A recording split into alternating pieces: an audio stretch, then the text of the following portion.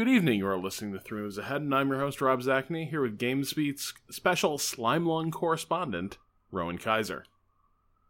Really tempted to cough right now. Yeah, you actually have a case of the slime lung this week, as it turns out. We're also joined by Nicole Clark, freelance writer, and one of my favorite people I've worked with over at Vice. Oh, thank you. That's so sweet. Really excited to be on the pod with you this week. So, this week we've been lost deep beneath the surface in Klei's Oxygen Not Included, a ill-fated space colony management game that I've sort of been beating my head against for the past couple weeks. And Nicole, actually, in some ways, I think this is your fault, because you wrote a piece for us that did a really good job of selling me on this game, but you said up front it was kind of tough to figure out and parse and get into, but nevertheless, I was still unprepared for how mercilessly this game would send my colony just into fatal, gruesome tailspins. Can you tell us a little bit about, like, what is Oxygen Not Included? There's a lot of city builders, management games out there. What kind of is the main thrust of Oxygen Not Included? So your intro about it being merciless is just completely right. It's basically a base building sim, but I would also call it almost an engineering sim. So you have these little duplicants, which are characters that have ray guns that allow them to do things like building and breaking down little cubes of area. And so you're dropped off in this land, and the game is called Oxygen Not Included. So oxygen is a limited resource, and you find out that basically everything is a limited resource, and you need to get your duplicants, a reliable supply of food, a reliable supply of course, oxygen. And you do this by assigning building tasks in a kind of Minecraft way. And as you complete these building tasks, it yields itself into this game where you have all these different trees where you can advance technology. But for every resource you use up, it's part of this ecosystem that eventually depletes something else. So an example would be, to generate oxygen, you can use something called an algae converter. But algae is a limited resource, and so is electricity. And the way you generate electricity very early on is by having this kind of hamster wheel that your duplicants can run on, right? And so you might think, oh, let me just bring in more duplicants. But the more duplicants you bring in, the more food they consume, the more oxygen they consume. So you're constantly running to patch up these little problems. And sometimes really silly things happen, like you're doing a dig and you realize the one cube below your water reservoir is made of sand. All of a sudden, the sand breaks without you being able to anticipate it. You flooded your entire area. The water attracts carbon, which your dupes can't breathe, and then suddenly you have a suffocating dupe. And all of this happened at the end of a build. You've maybe dedicated, a couple days, and each day I want to say is 10 or so minutes in the game. And so let's say you're a couple hours in, this kind of thing could be devastating, but it's so darkly comic, it kind of pulls you back into it in an almost Frostpunk kind of way, which I know that you've written about, or you made a video about that was really funny. Yeah, this is very much one of the better survival strategy games along the path of your RimWorlds and your Dwarf Fortresses. The two things that I think separated out the most are, as Nicole said, like there's a lot more engineering in it. That can be part of Dwarf Fortress, but it's a little more upfront in Oxygen Not Included, like how to make your electricity and your water and your air pipes all like function together, and automating and building circuits and that kind of thing. That gives it a bit of a Minecraft tinge for the advanced Minecraft players. And the other thing is that it feels a lot more like you're building an ecosystem, a single ecosystem, where any one thing that goes wrong can make everything go wrong, as opposed to like a RimWorld or Dwarf Fortress where you're building a bunch of interlocking systems, and you can have individual ones go wrong and then you're in trouble, but it doesn't feel like each part of it is the whole thing on the verge of collapse. It feels like a series of little collapses in those games. In this one, there's just one ecosystem. And in this one, it's sometimes hard to anticipate when that might happen. Like, at the point you figure out what's happening, it's basically too late. Like, your duplicants are starving and you're not going to grow crops in the few hours it'll take to help them survive. That's something that you had to have laid the groundwork for a couple days in game ahead in order to provide for your duplicants. And then it's just system-wide collapse. Well, maybe, at least in the beginning, the learning curve is so steep. Yes.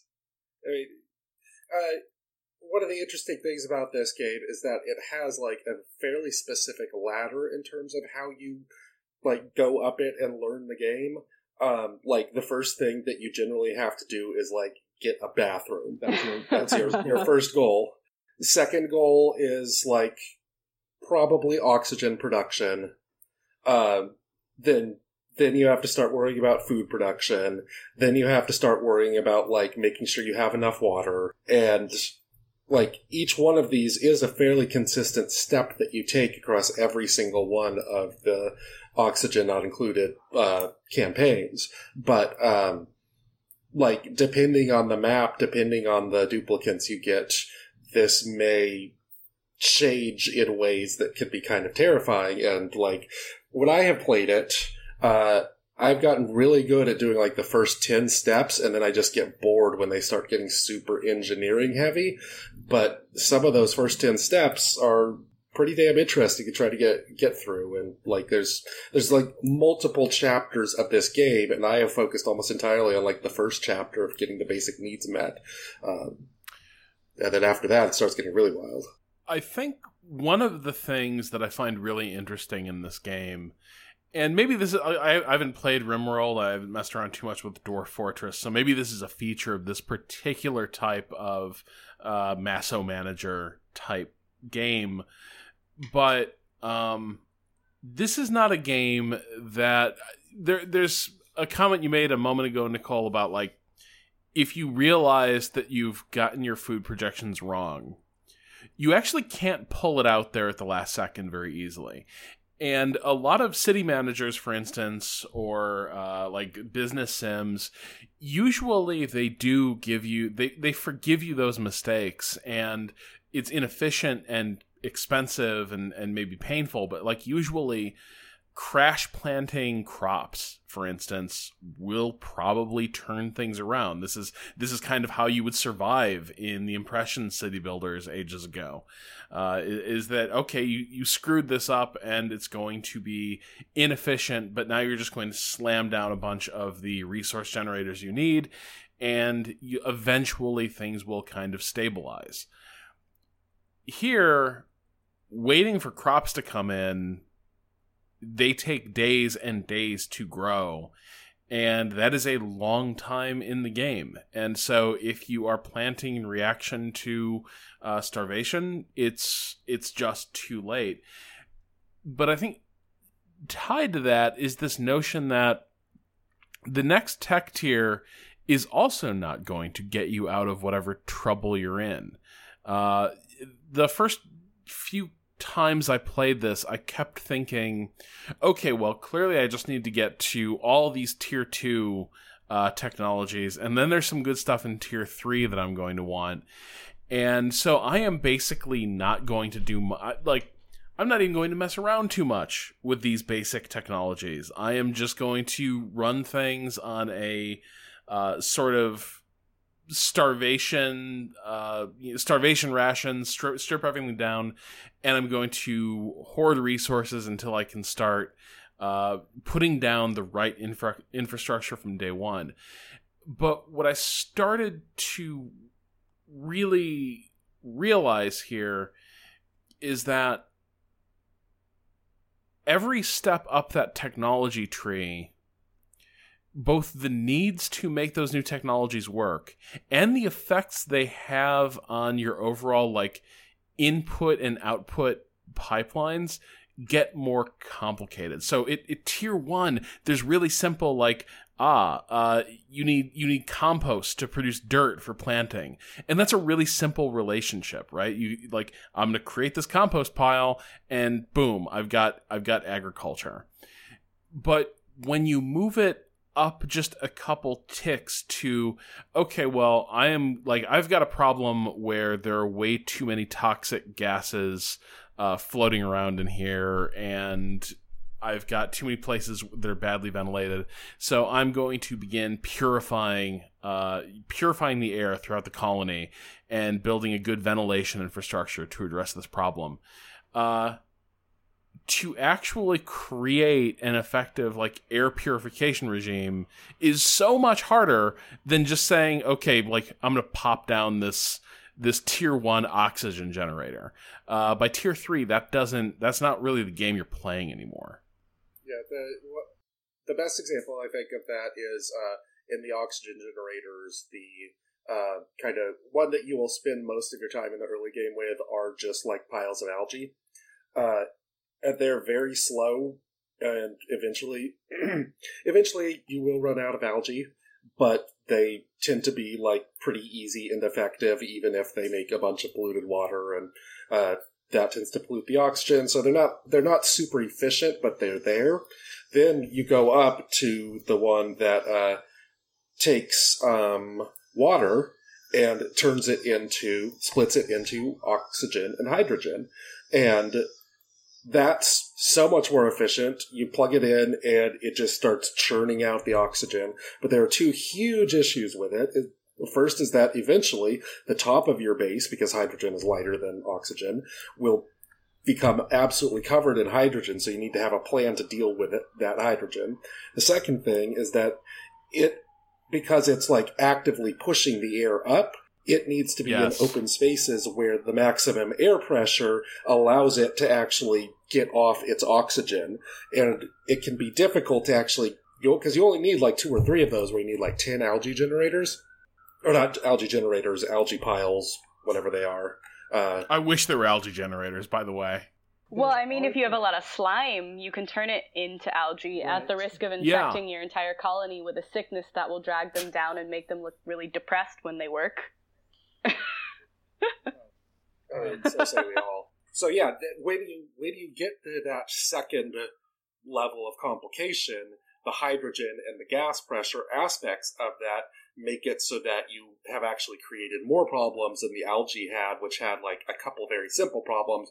Now you have complex problems, which can be solved if you say, all right, now's the time for me to start building gas infrastructure, capture all that hydrogen that's going up to the top of the base, because I have built a base that channels all the hydrogen up into one specific spot, then put a gas pump there and start pushing that over to hydrogen generators that give you cleaner power than coal had. But now you have to balance the amount of hydrogen that you're generating with the amount of power that you actually need. So you've added 3 new engineering problems on top of one thing that seemed to be simpler. And that's not to mention the way you need to possibly develop duplicants along a perk tree that allows them to specialize.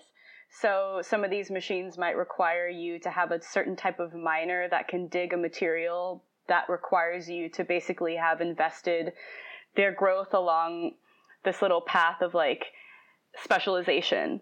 And the nice thing about specialization is that it means that your dupes can do these tasks that they otherwise wouldn't be able to, but at the same time, there's this thing called the stress bar, and their expectations for their quality of life increase as they specialize in their jobs. And so then you have to anticipate certain scenarios in your base that might upset the dupes and then cause them to exhibit these pretty funny stress reactions, which include everything from binge eating, which will, wreak havoc because then your food stores are gone, or stress vomiting, which is probably my favorite because I can sweep up the stress vomit and then send it through a water purifier and it adds to my water stores, which is pretty bleak if that says anything about this game. But the other nice thing about specialization, which is also one of my motivators for the game, is they get these cute little hats that they seem really excited to put on. And to me, what sets this survival sim apart from other ones, and what a lot of Klei does as a developer, is it's so infused with personality. I feel like it's so easy to listen to the description of this game and hear, that's depressing, like why would I ever want to play this? And yet failing is so much fun. Like the ways that the base falls apart are almost always hilarious if you find things kind of darkly comic or bleak things to be funny. So I agree with that partially, especially the personality. When this came out, like in early access a few years ago, the easiest description I could have was that it was Fallout Shelter if it was an actual game instead of just a revenue generator. Oh no! Because it's that level of cuteness. It might even be. It's a little more. I don't know. A little weirder than that, but it's that level of, oh, that's an appealing thing for me to look at. I like seeing this. But I have very serious problems with the way that they have developed the way your duplicate's progression works, because I think they had a really good thing throughout early access, and then they threw it all away a few months ago with whatever quality of life update it was, and now it's something that's incredibly annoying, and that makes this a really interesting game to discuss from, like, an early access point of view, because they changed something seriously in a way that I believe is, like, pretty much entirely negative. I'm still fairly positive about the game, but it's like a B+ to me before, where before it would have been in the A range. And I don't know which version you played. Rob said he's basically only started this one in the last few weeks, so I know he's only played it with the new perk one. Yeah, the most recent time I played it, I have to admit, was around May, and I kept up with it during a lot of the early access. And so I got to see a lot of those early bugs where a good example is like the priority system. And so you can assign different tasks priority. So you might want to set your electrical generator priority over something else because it's basically providing oxygen to your colony. And I remember playing it when they added this like exclamation point thing, which meant, this is the most important thing your dupes could be doing. It's mission critical. And at that point, they also had to work out the bug where a lot of dupes would do something mission critical, even if it was life-threatening, and then they would die. And around the time they fixed that bug and added in kind of the first cascade of specialization was, I think, in May, around the time that I played it most recently. Well, I mean, you say bug, I say feature, but... Fair enough. So yeah, earlier this year, there was a quality of life edition that changed how you progressed from something that was like natural background stuff where your dupes would, if they dug a lot, then they would get better at digging. And when they got good enough at digging, you could give them a new hat. And that was all very exciting. But recently they made the change, and I think this was in March or April or so, but I'm not entirely certain, where now your dupes get like a general experience thing, which gives them a skill point, which you then assign to them wherever you feel like assigning it to them. And this has added a whole new level of micromanagement to the game that I really dislike. I also generally tend to very much like games where the things that you do are the things that your characters get better at. Like, this makes sense to me. It's simple. It's nice. And then all of a sudden I'm having to click on this skills tree all the time and take a game that I had generally found to be not necessarily soothing, but a game whose like constant rhythms were a thing that I rarely had to get interrupted, and I very much like that. And now I have to like go through and interrupt myself and do the skills over and over. Another side effect of this, which seems to be the one that I've noticed most of the complaints on the forums about, because like I have my very personal quirks about how I like progression to work, and I'm not sure that everyone shares them. But another one is that this seemed to make the morale thing way easier to handle. In older versions of the game, like when you started getting to your dupes to the second tier of digging or whatever, they were like, I ain't lying in this room with other people unless you paint a fucking Mona Lisa on the wall. And now, like, I get 60, 70 days in, and I don't see any kind of morale issue at all anymore, even though I have dupes with like 6 different skill points who have maxed out digging and construction, and they're just happy as can be in their shitty little barracks. So, I really was very disappointed because this game Like, I had played this game at a point in my life where I needed a good stress reliever a year or so ago. I was like, I'm going to get really into Oxygen Not Included again. This seems like what I need to distract myself. And I thoroughly enjoyed it. And then I came back to it in anticipation of its release. Like, all right, I'm going to, get on 3MA, talk this game up real good. I'm going to, possibly write a review or write something. And it's just like, wow, this is a massive step back from everything that I really liked about this game. I'm very sad that they did this. I'm really glad you brought that up, especially the bit about painting the Mona Lisa, in the bedroom, because I hadn't put two and two together as to that being the particular reason I felt less motivated to decorate the base. And now that you mention it, so for people who haven't played this game, basically part of what allows you to manage like your duplicant stress level and meet their morale needs is the aesthetic quality of the living space. And some of that means you cordon off certain rooms so that they have individual functions, and there's an overlay that lets you see that. So, they'll get a morale boost if they have individual bedrooms. And the morale boost increases as you upgrade the bedroom from a cot to a nicer bed. And, if they have a separate mess hall, or if there are, bathrooms, say. And another way to do it is by basically assigning a dupe, or in the previous version of the game, the dupe would become better at it by doing it, but like an artist. And so you have your duplicants going around making paintings and carving sculptures. And the funniest part of the game early was that before the way the perk tree had been changed, there was a natural pressure to eventually start beefing up the decorations in your base.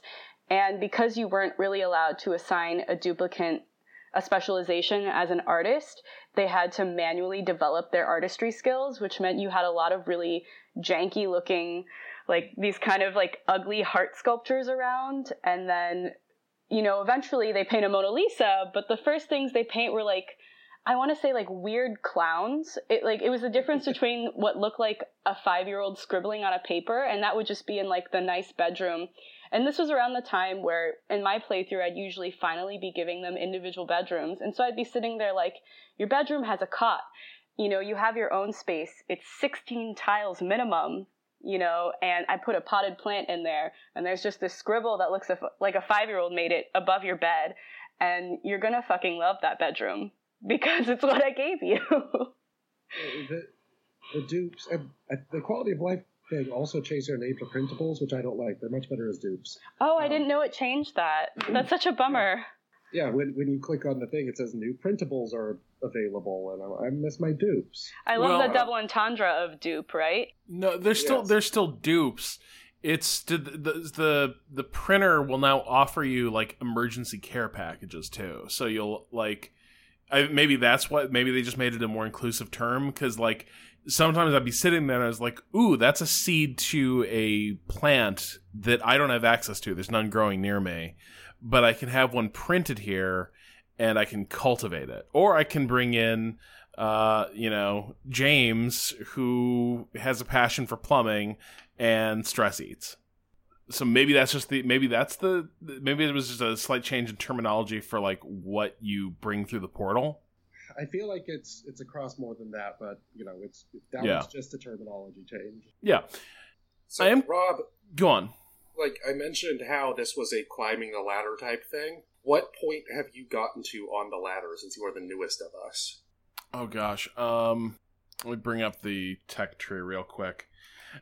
Basically I've gotten to the point where you're starting to reclaim waste gas and wastewater and treat it and bring it back into circulation.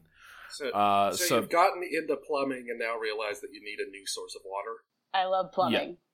Yeah. In this game. I've gotten into plumbing and I've gotten into gas levels and air pressure. Like that's always there, but it's becoming way more pressing as an issue. Which I guess let me explain the thing I think I'm starting to internalize about this game. So it's also like, this is maybe an obvious statement for a game about colonizing a different world, but it is such an ecosystem game. And my tendency, for a lot of reasons in management games, is I love to go for the like giant Soviet-style pre-planned single source solution for all needs. And what I'm realizing with this game, at least, is that those solutions don't seem to scale very well. Like, my giant reservoir of wastewater is not actually, like, it begins to feel like I would have been better off by having more distributed reservoirs of wastewater and smaller like cells of treatment infrastructure and plumbing, rather than trying to network everything to like really large scale facilities that try to service the entire colony, because there are knock-on effects from throwing the local balance of the local balance of the ecosystem off in one section of the colony. And those are the things that are continually tripping me up.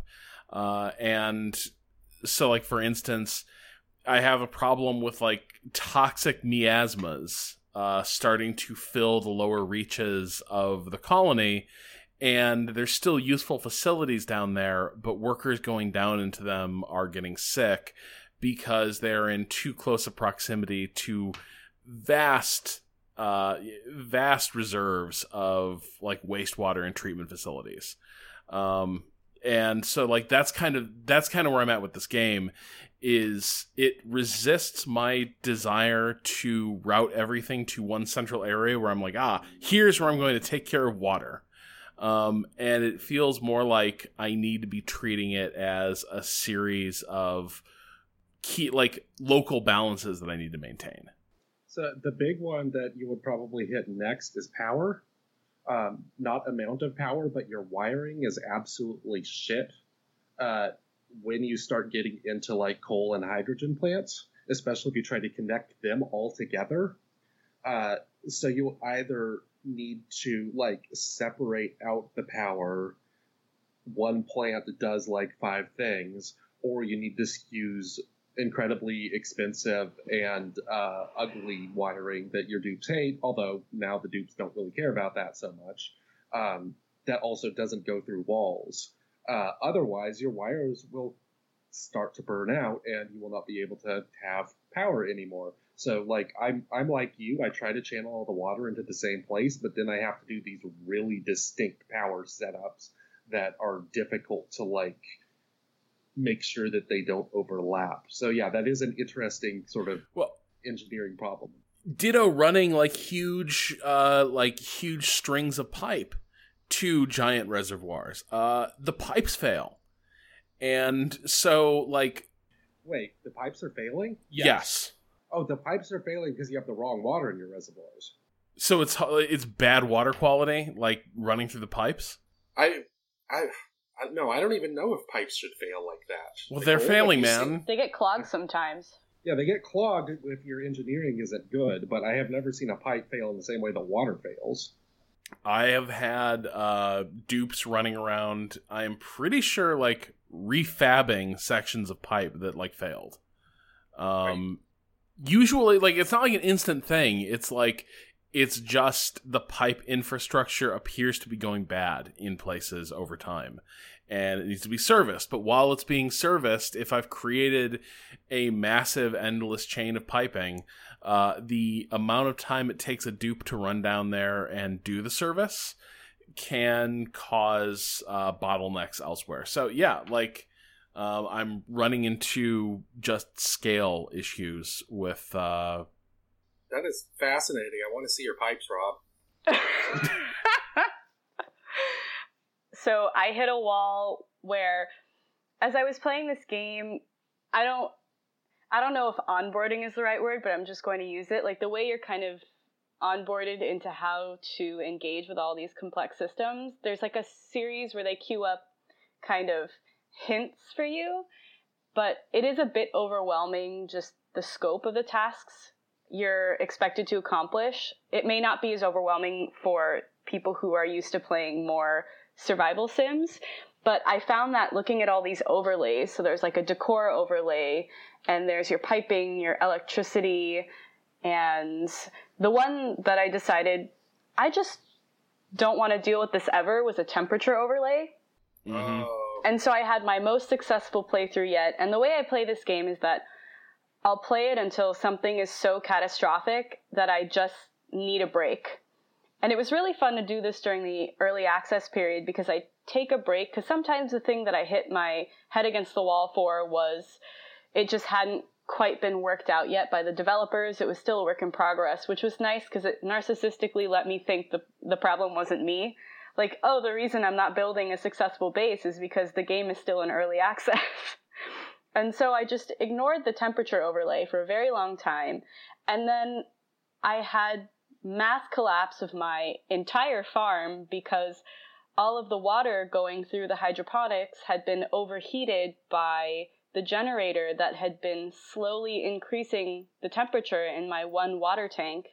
And at that point, I was reaching kind of like the steam vent and lava environment that you expand towards. And all of this heat came rushing in, and it just wasn't salvageable. And I looked through, and I felt like the only things you could use to cool the system in a snap were like these cooling fans. But the real way to fix it would have been paying attention to the temperature overlay earlier. Yeah, that's temperature is my bête noire. Like I said, I've played this game. I've probably done like 20, 25 decent colonies that have gotten to a point where like the next thing that I have to do is temperature, and I just cannot be bothered. Same. Because temperature is like all it is one really big engineering problem where what you have to do is go find freezing water or gas and then pipe it through your building in a way where it radiates out, or your colony in a way where it radiates out in the way that you need it to. And it just seems like an engineering problem that isn't actually that fun. In anticipation of finally doing this podcast, I was like, all right, I'm going to do it. And it seems really hard. Like I went into like an ice zone, started picking out gas from like the coldest area I could find that I could put a pump in, which was like negative 20 degrees Fahrenheit, and started running it into my base, which was like in the 80s and 90s, and it gets like heated up like 20 pipe squares into it. And I'm just like, oh god, am I going to have to like insulate every part of this except have it radiate in like various places? What am I going to have to do here? So like that is the big one that I think hits once you get sort of the basic ones, and seems to be like that's where I would say the first half of the game ends, and it becomes a giant engineering problem after that.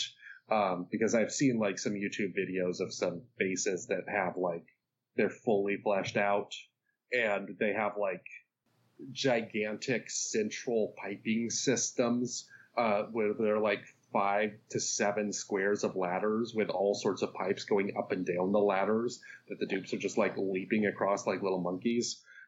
It's like there's oil coming down one way, and there's temperature going up the other way, and there's water going a different way. And like, I'm just like, I am sort of amazed this game can support that, and also sort of amazed that a person is still finding this game fun in order to get to that point. Maybe it's just the temperature is the one that's not fun, and it gets really fun again after that. But I still have yet to actually cross that path or road. That's the word I'm looking for. The feeling I get when I see those images of really developed bases is, I imagine, the feeling a lot of people get when they watch shows about beautiful homes on HGTV.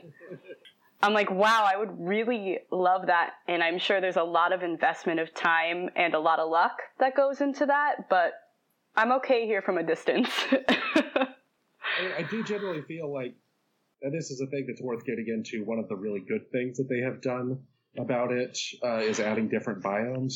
But the default thing that was the only way to play throughout most of early access, I have just totally blanked out. See, I told you this was going to happen, Rob. No problem. Yeah, I mean, most what I've been playing is with the starter, like, Terran biome set, where it's, like, for instance, they just flood the level generation with whatever that oxygen-generating mineral is. Oxylite. Yeah, oxalite. And so it is a long time before you actually have to start sweating what your gas production and consumption rates look like. But I would have assumed that the game always would have been balanced around that, and that's where you would have started. But obviously, you can change what the default, what sort of the hand you're dealt. This is something that's brand new that they added for release specifically. Was that now instead of you have one particular type of planet where you start in the like sandstone, and then you can go down into the poison or left into the water or right into the superheated stuff. Now that's a little more random just on the default one, and they have like really different other planet options, presumably for people who've gotten so used to the game that the early game is incredibly easy, like myself. I wouldn't say incredibly easy, but the early game, it's going through the motions a little bit. So now there's like lava worlds and ocean worlds or there's like worlds where you have an incredibly cramped starting position until you can get a digger who can really get through the good stuff. Or, the ocean worlds have salt water, so you need to push towards getting saltwater filtration, which is something that was added to the game like only very recently. I've never done that in an Oxygen Not Included game, but it's got to be like one of your top 5 priorities if you start on the ocean thing. So that's an interesting way to, I think, keep the game interesting for people like me who have, they don't want to go into the full-on engineering, the gigantic colony that's fully automated, but they like the early game challenge. So I talked some shit about the things that they added in recent months, but that one I think is an unambiguous good. I'm very curious about how many dupes you found as your sweet spot, or printables. Like, how many do you tend to keep? Because I have some friends who played this who have printed out a ton of dupes to sustain their colony, but I found that every time there's kind of there's a peak work setting, but then I fail to bring my base up to speed to support all of them, and then they kind of die off in cascades, which is really depressing. And then I have all these graves around, and like them dying causes other dupes to die. She admits shamefully. The funniest death cascade I had pretty recently was like I got a steam vent very near my base early on. Oh God. Which is really good because those produce water. But I spent a little too much time trying to build around the steam vent, and I had a dupe die, and I was just like, they're constantly trying to go down and do this thing, and they keep getting like scalded almost entirely to death. And then I put up a grave like still in the scalding zone. And then they just kept going to mourn this person who had died for being burnt to death. I love this. Fainting for being burnt and then running out of oxygen in the middle of the like boiling hot water, and then they just sat there getting scalded as they cried over this poor dupe's dead body. That was a pretty amazing way to go. I do like this game when it falls apart, because like you're just running around a base that's covered in piss and vomit, and like everyone is crying, and they're all gagging from lack of oxygen, and they're starving, and it's just like this is like a Marquis de Sade play come to life without the sex. Like I guess that the sex is pretty important, but George Bataille, de Sade, like all the disgusting aspects of human life that should actually kind of be celebrated. Well, this game celebrates them, and I do dearly love to see that happen. Although I've gotten to the point where I usually quit beforehand now. I always pick the dupes with narcolepsy. Like, when you look at the certain weaknesses I have, it's like pretty bad for them to have narcolepsy, but it's also really funny to watch them fall asleep in the middle of eating, or like fall asleep in an outhouse and then wake up really upset. Fall asleep like hanging off of a ladder. Yeah. I think that the narcolepsy is actually one of the least bad ones of those. Like, it's the one that doesn't cascade. That's true. Like, if you get someone who's like a stress vomiter, like, and then the vomit starts dripping down into your main water reservoir, that shit cascades in a hurry. But the sleepers are just kind of cute. But going back to your question, I tend to find like 12 to 15 was my sweet spot before the quality of life changes a few months ago. And like after that is when the base starts getting to the point where I don't find it terribly interesting to like try to make it bigger. But it's an interesting thing because going way back to like when it was very first released, like this was a game that was possible to achieve equilibrium in. Once you started producing enough water to producing enough water from polluted water in order to maintain your plumbing system, like that was basically sufficient to play the game forever. So my thought at that point was always like, what if they kept adding dupes? Then you would have to continue expanding. But they instead always seem to develop in a different direction than I expected with this game, which is something interesting and partially appealing for it. But yeah, they never had like a permanent. They never took off the reject dupe button, and they even added ways that you could add fun things that weren't dupes when you got the new dupe every 3 days. But like, yeah, there is that sort of population expansion that seems like it has to come at some point, and then also much more subtly going along with that. When your base gets big enough, you have to start deciding, do I want to keep all my dupes sleeping in the same spot and then running constantly in order to get to those parts that are actually relevant?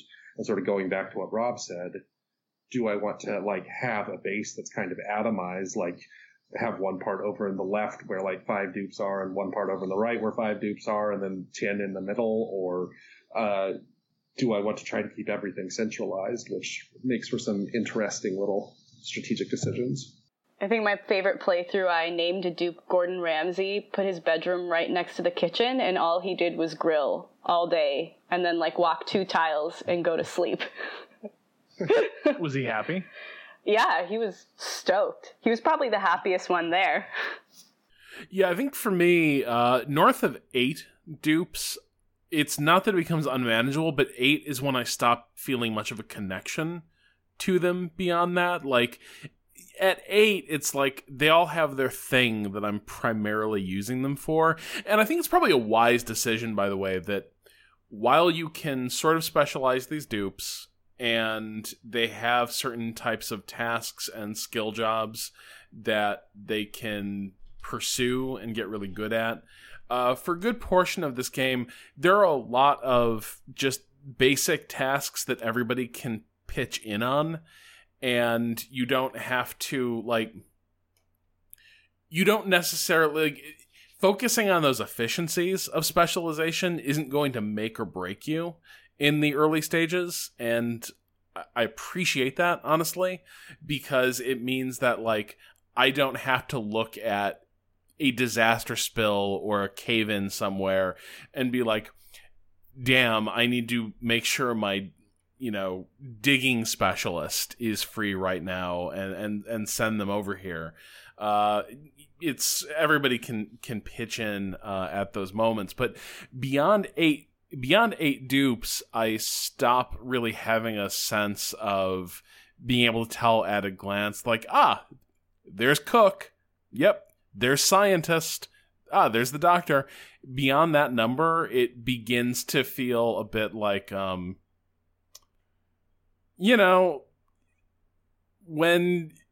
when you're like a senior in college or something, you realize you don't know anybody at the school anymore. It's just like, who are you? Like, I'm sorry, who are you? When did you get here? Oh, you were printed on cycle 22? Oh, okay. That's one of the interesting things about this game, because I thought the direction, when I go back to like how it has changed in ways that I did not expect, I thought the first direction they would try to go to was like improving the social aspect of the game, because that's one of the things that makes RimWorld and even Dwarf Fortress so memorable, is like these are very specific characters in those games that have very specific needs, and you try to develop them or work around them. Whereas in this game, it's like the goal is to get to the point where you don't care about any individual dude. Like I had one where, once I got to like 12, I don't remember if this was the one where I had the cascading scalding death issue, but like one dupe died, and I realized eventually, wait, that one might have been one of my starting 3, but I don't even remember by the name anymore.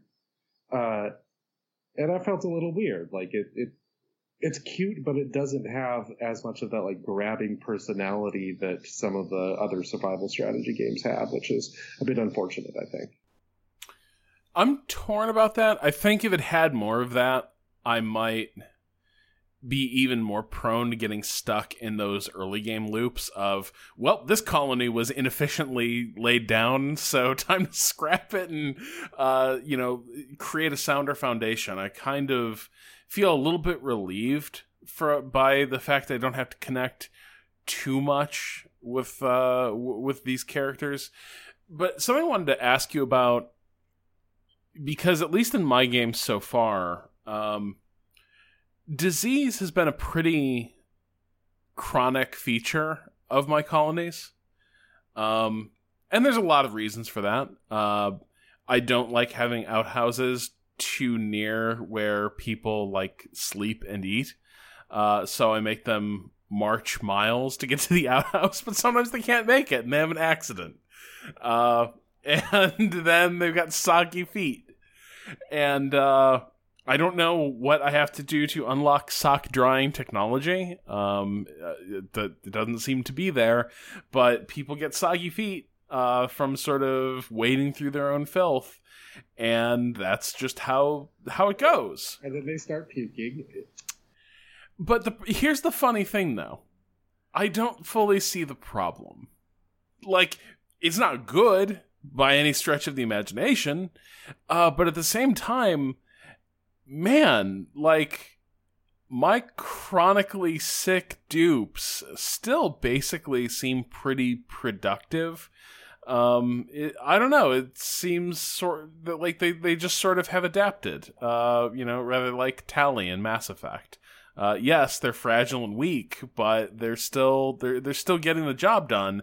I'm curious, at what point, like, does it begin to hit a critical mass of illness? And what have you found to be the driver of that takes it from, okay, people are getting like sniffles and like getting stomach upset from sickness, to holy shit, outbreak is happening in my colony? So this is, I think, a thing that I don't remember if it changed the same quality of life patch or if there was a different one for medicine, but this is a thing that they specifically changed in the past few months as well, where they wanted disease to stop being like a thing that would just knock out your dupes and have it instead be a thing that you like could manage by using medicine in a way that was like more consistent, sort of like food. The newer medicine production facilities are like set up pretty much just like your grills are. And I think it's succeeded at making disease just kind of a background noise of the game. And like, especially when they start getting slime lung and like just stop doing what they're doing and just start coughing for like 10 seconds, which is a long time in dupe land. Then your colony becomes just slightly more inefficient because you're not dealing with it, but there's not like a thing that says, oh my god, I have to deal with this right now anymore. That used to be a much stronger part of the game, and now it's, they've leveled that out in a way that I'm not sure was actually good, because I basically don't pay any attention to medicine anymore either. I'm on the same page with you. I just don't pay any attention to medicine. When I played the game early on, it was something that could just fully level me out. Like in Frostpunk, when you have people who are sick and you have to put them in the infirmary, and they're just someone that you know will continue to weigh on the system without necessarily contributing. And then they became almost the entire priority, and you had to get some sort of medical system set up. Whereas I'm at the point where temperature is gatekeeping my ability to kind of build my base at the next level. And I still haven't really dealt with medicine. I have like one, is it apothecary? I don't actually remember the name. And I have one dupe who is sometimes assigned to make medicine, and then periodically when the system as a total has slowed down. Kind of like you explained, it just becomes less efficient. When it becomes less efficient to the point where I personally, as a player, feel annoyed, then I decide to make medicine. And I don't know if there's a way to have a compelling midpoint, because I found myself getting really frustrated during early access when the game had kind of taught me the balance of the different systems, and to have something like disease come in and totally flatten out my dupes felt a little unfair. But now it feels like disease just really isn't something I have to deal with at all. But the kind of funny sidebar is when they made that change that dupes could continue to work when they were sick, they just were less efficient. I was like, capitalism. I feel I relate with my dupes more now. So I sort of wish there was a way to roll this thing back to February. Yeah, I don't know. Like, it feel like what you're saying sounds like there used to be a harder game here, or like some of these, the tightness of the loop between your fuck up and the death spiral was tighter. And the thing that really started to like make me wonder about disease was, okay, so going back to my giant like Hoover Dam of wastewater that I built, it was a bad scene down there.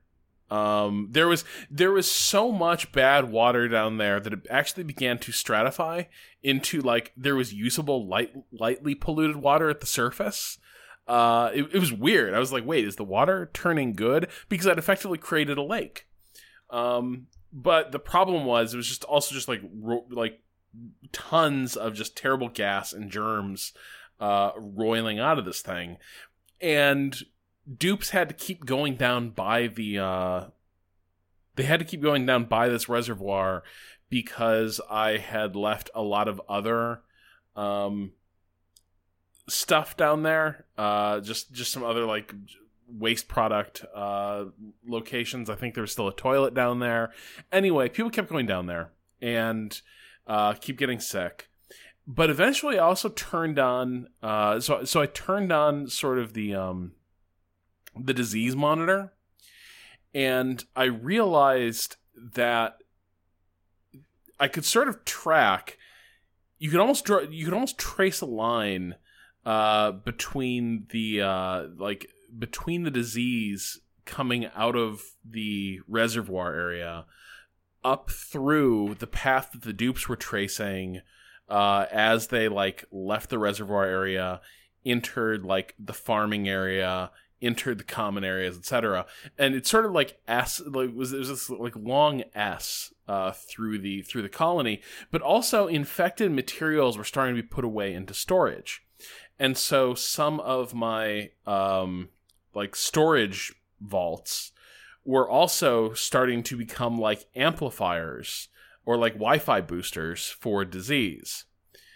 And it was propagating through my entire base. I think in this case it was slime lung for the most part. That was sort of the most common thing. And you could see it sort of becoming endemic throughout the base, and I figured like that's probably not good. Like, it's everywhere. It was literally everywhere to varying intensities, but it never felt like it became, despite it being endemic everywhere in the base, it never felt like it became an epidemic that I had to then like address. It just became, I didn't even have to put too much more into medicine. Like, I think I had one doctor treating people and like an apothecary station, but for the most part, there didn't seem to be that much of a consequence between, like, except that, yeah, my dupes were a little bit less efficient, but I had created such a shitty base layout anyway that inefficiency wasn't making the big difference. And so I just, it's weird for a game to have such a detailed model for like how people can get like icky germy fluids on them and track them through the base, or like get something bad into the air and have the ventilation system carry it through. For a game that has really detailed models for all this stuff, it's almost like they pulled their punch in making it land for you, right? Like, yes, like it propagates in a really convincing, realistic, and surprising way, but because it's so surprising and hard to anticipate, it's almost like they're afraid to really sort of thwap you across the nose with it. I would say it definitely seems like they decided this game was too hard to release and took two of the sort of most subtle long-term things that would stop you from taking the next step into the big engineering, which were disease and morale, and they neutered them, basically. It's also an interesting choice given the fact that one of the things that dupes regularly do, like they have the specializations, but fundamentally they basically all dig, build, and disinfect. And I don't know if you two have different experiences, but disinfecting, I kind of wonder if it actually does limit the spread of germs, because I basically, at one point, once I figured out disease wasn't really this big gatekeeper anymore, I just decided none of them would disinfect anymore. I was like, you're going to live in your swill, and you're going to be more efficient, and you'll be sad and sick sometimes, but that's fine. Wait, so you turned off... Because, I figured it was because they were disinfecting that was keeping me ahead of it. Like, I had a few wash stations people were using, not enough. Also, I didn't... This game is really interested in the idea of you being concerned about like lab safety procedures, like when you're exiting this area, disinfect your hands in the sink. Okay, but it doesn't seem to matter that much. But I figured it was what I was being protected by was the fact that you effectively had people spraying clouds of like Febreze, DDT, and rubbing alcohol at everything they touch, and that seemed to be my get out of disease free card. It's probably about as effective as antibacterial soap. Yeah. But no, like I said, this changed dramatically when you were giving your example of how you had basically people going into the polluted zone. Back in the day, I used to have an airlock in a decontamination room and like set up a channel where the dupes could only get into the pollution zone one way. And now I'm just like, I'm going to set up a few sand cleaners at the point where like it goes from like the pollution zone to my base, and that'll be fine. And so far, generally it is. The sand filters are so great too because they don't require any electricity. So I just kind of spam them whenever I know something's going to create filthy oxygen. And that's kind of what I do instead of disinfecting also. Have you noticed the bug where they decide that one particular square has to be disinfected constantly? I think it's really funny, and yeah, I have encountered it, but one of those playthroughs, though, I just kept playing. I don't know, I feel like a big part of my buy-in is when things get real strange. And so I had one playthrough where that bug was happening, and I had really, it just made a really silly decision of putting the gravestone by like in between two hamster wheel type generators, and so my electricity providers were sobbing. What kind of Black Mirror?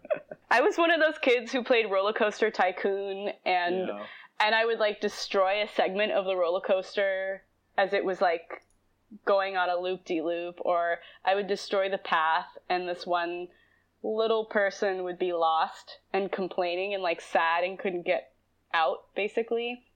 Or I'd put a gate up by the entrance so they couldn't leave. Would you play The Sims and like delete the ladder into the pool? Absolutely. It does sound like you've like made this an ultimate capitalism simulator, and the developers were like going along with this partially by accident. That's kind of accidentally what my boyfriend and I did in Stardew Valley. He basically named his farm Monsanto, and then that wasn't our only playthrough, but we did do one playthrough where we were like, what is the maximum dirt bag we could do with this? Well, and Stardew Valley is a neoliberalism guilt simulator, so like that's perfect.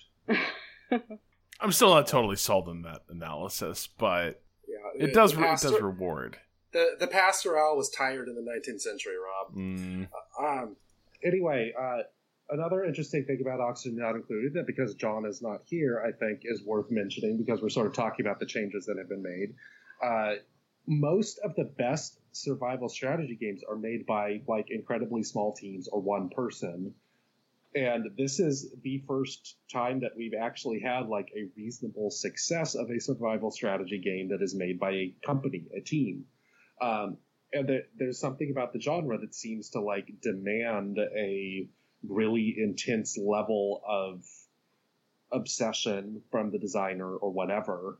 And this one has somehow become at least pretty good, if not really good, despite that kind of cooperation, necessary compromise between team members, that sort of thing. But I think it's possible that the aspects of the game that I am complaining about changing over the past 6 months were things that kind of got compromised because it was a team that decided, oh, we actually have to try to make this into something that is accessible generally, as opposed to I'm just making my dream game. If you guys are on board, you're on board. If not, then whatever. I'm still making it. So I'm a massive Klei Entertainment stan, and I'm really curious to see how they continue to push out updates, because I think my favorite game from them is Don't Starve. I probably play 10 to 15 hours of Don't Starve a week. At least I have been lately. It'll probably taper off. And their dedication to pushing out updates, and in the case of Don't Starve, it's often new characters and new environments, makes me wonder if there's a way they'll find kind of a happy medium between the things that we really enjoyed in early access that may be a little too punishing for people who, or I don't want to gatekeep, but just the idea of retaining a midpoint between punishing difficulty and having it be almost so easy that certain overlays become unnecessary. Yeah. Yeah, I think that's reasonable and like a slightly more, a slightly bigger option screen. I'm always into like having a whole bunch of options at the start of a game, but I realize that it might be difficult for a game to be like old style character progression versus new style, because they obviously have committed to new style. But yeah, definitely more punishing disease would be a thing that would be worth looking into as on an option screen like that. Yeah, it's tough because I think the thing I appreciated here was that while there are always a lot of times where I want to quit and start over and do things a little bit better, I do appreciate that it doesn't feel like this is a game where you're basically doomed, but it's just going to take a while for the game to catch you up with that fact.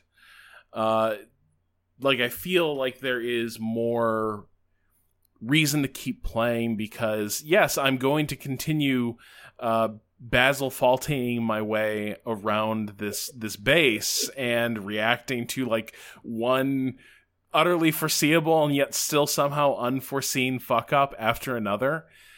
But I can make progress within those constraints and see more of the game and learn more of its systems and get better.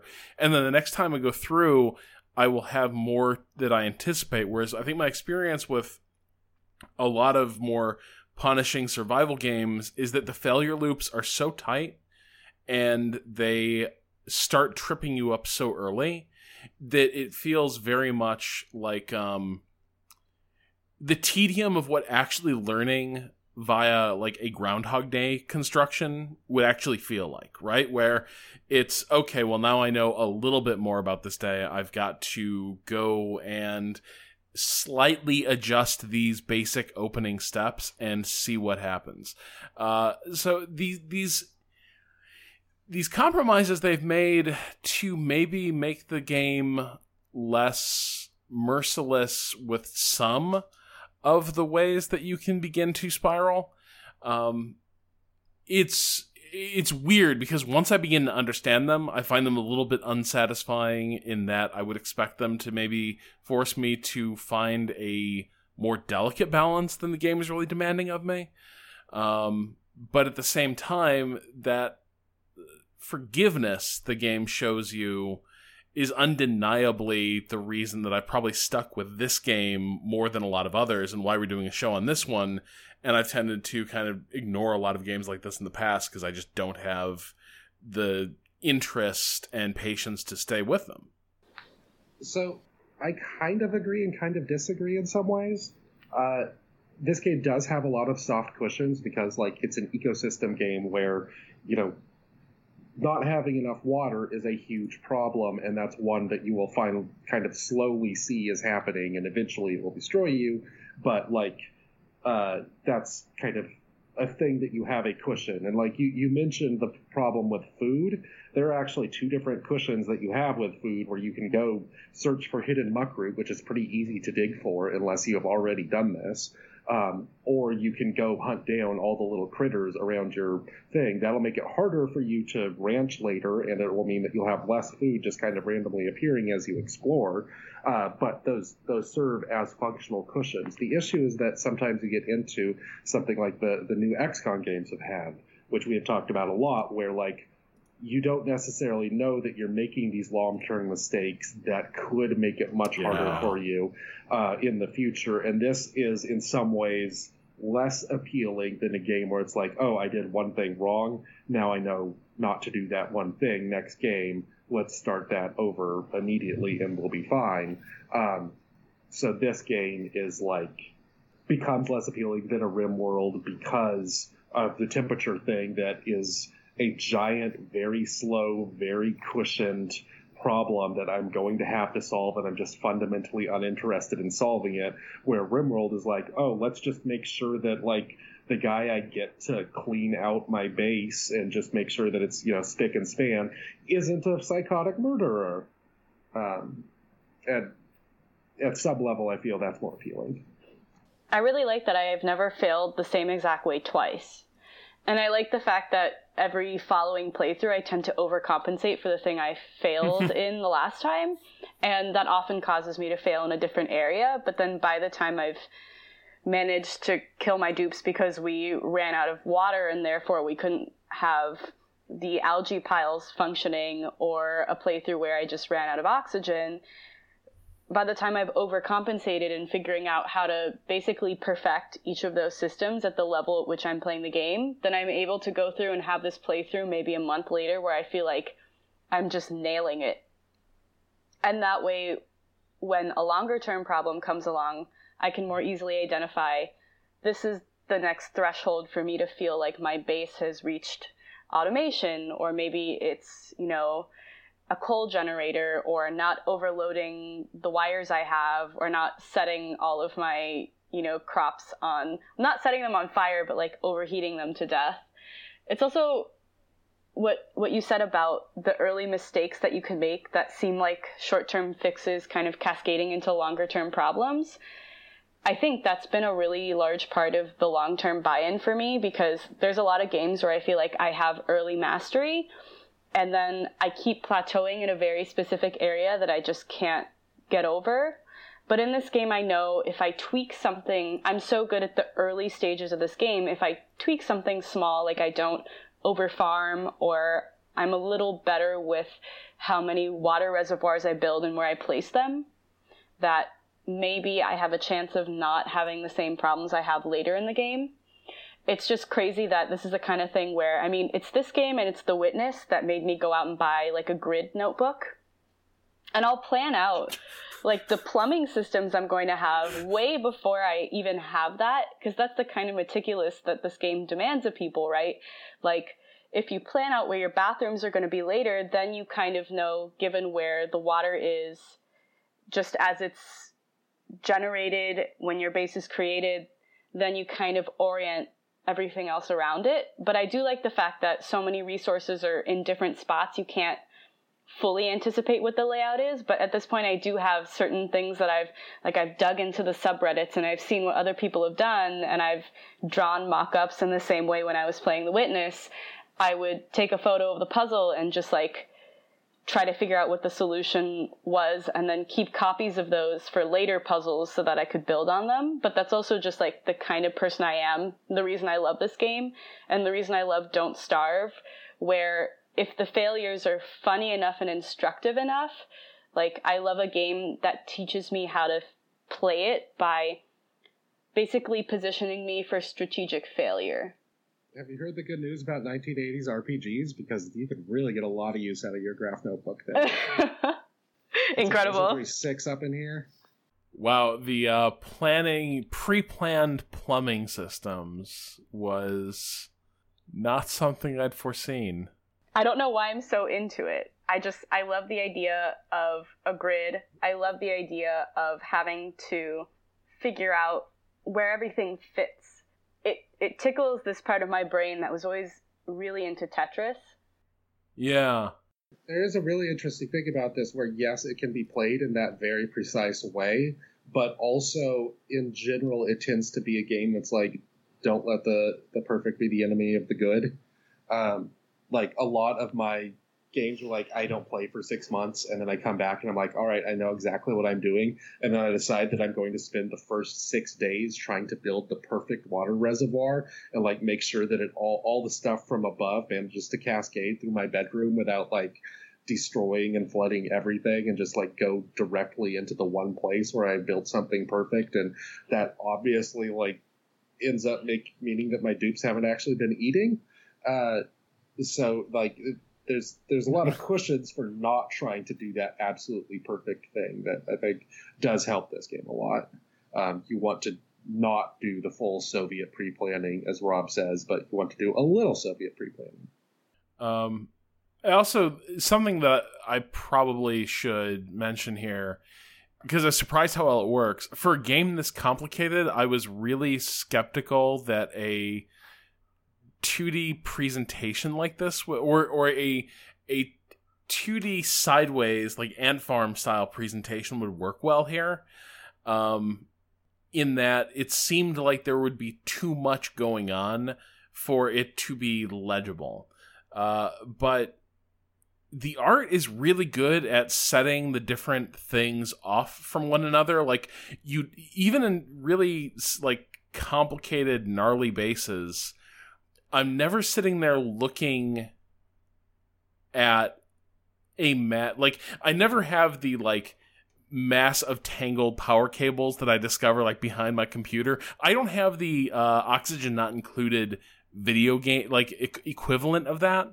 Usually I can always figure out what I'm looking at. I know exactly like what materials there are, what building materials were put in there, what pipes are going where.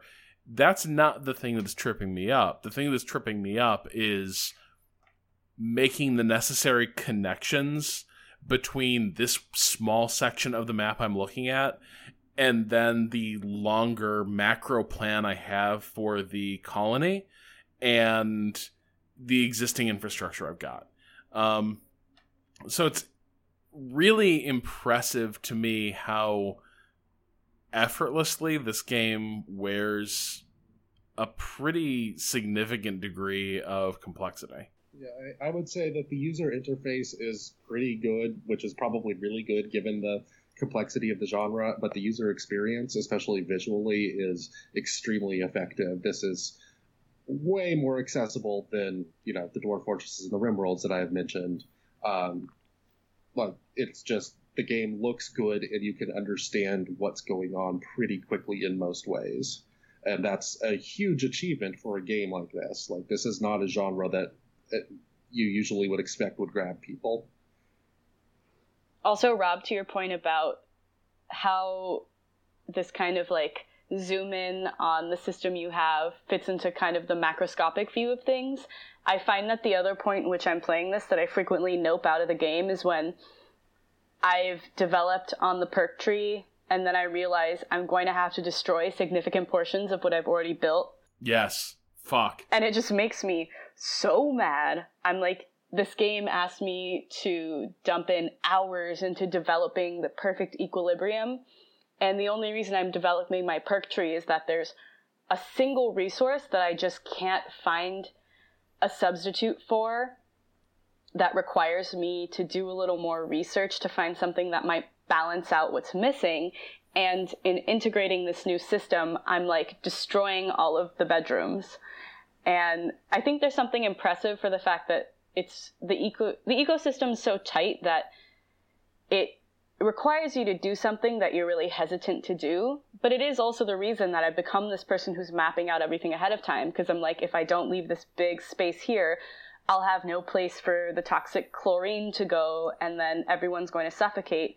Or just something as trial and error as don't put the bedrooms at the very top, or the hydrogen will get them, and don't put them too low, or the carbon dioxide will get them.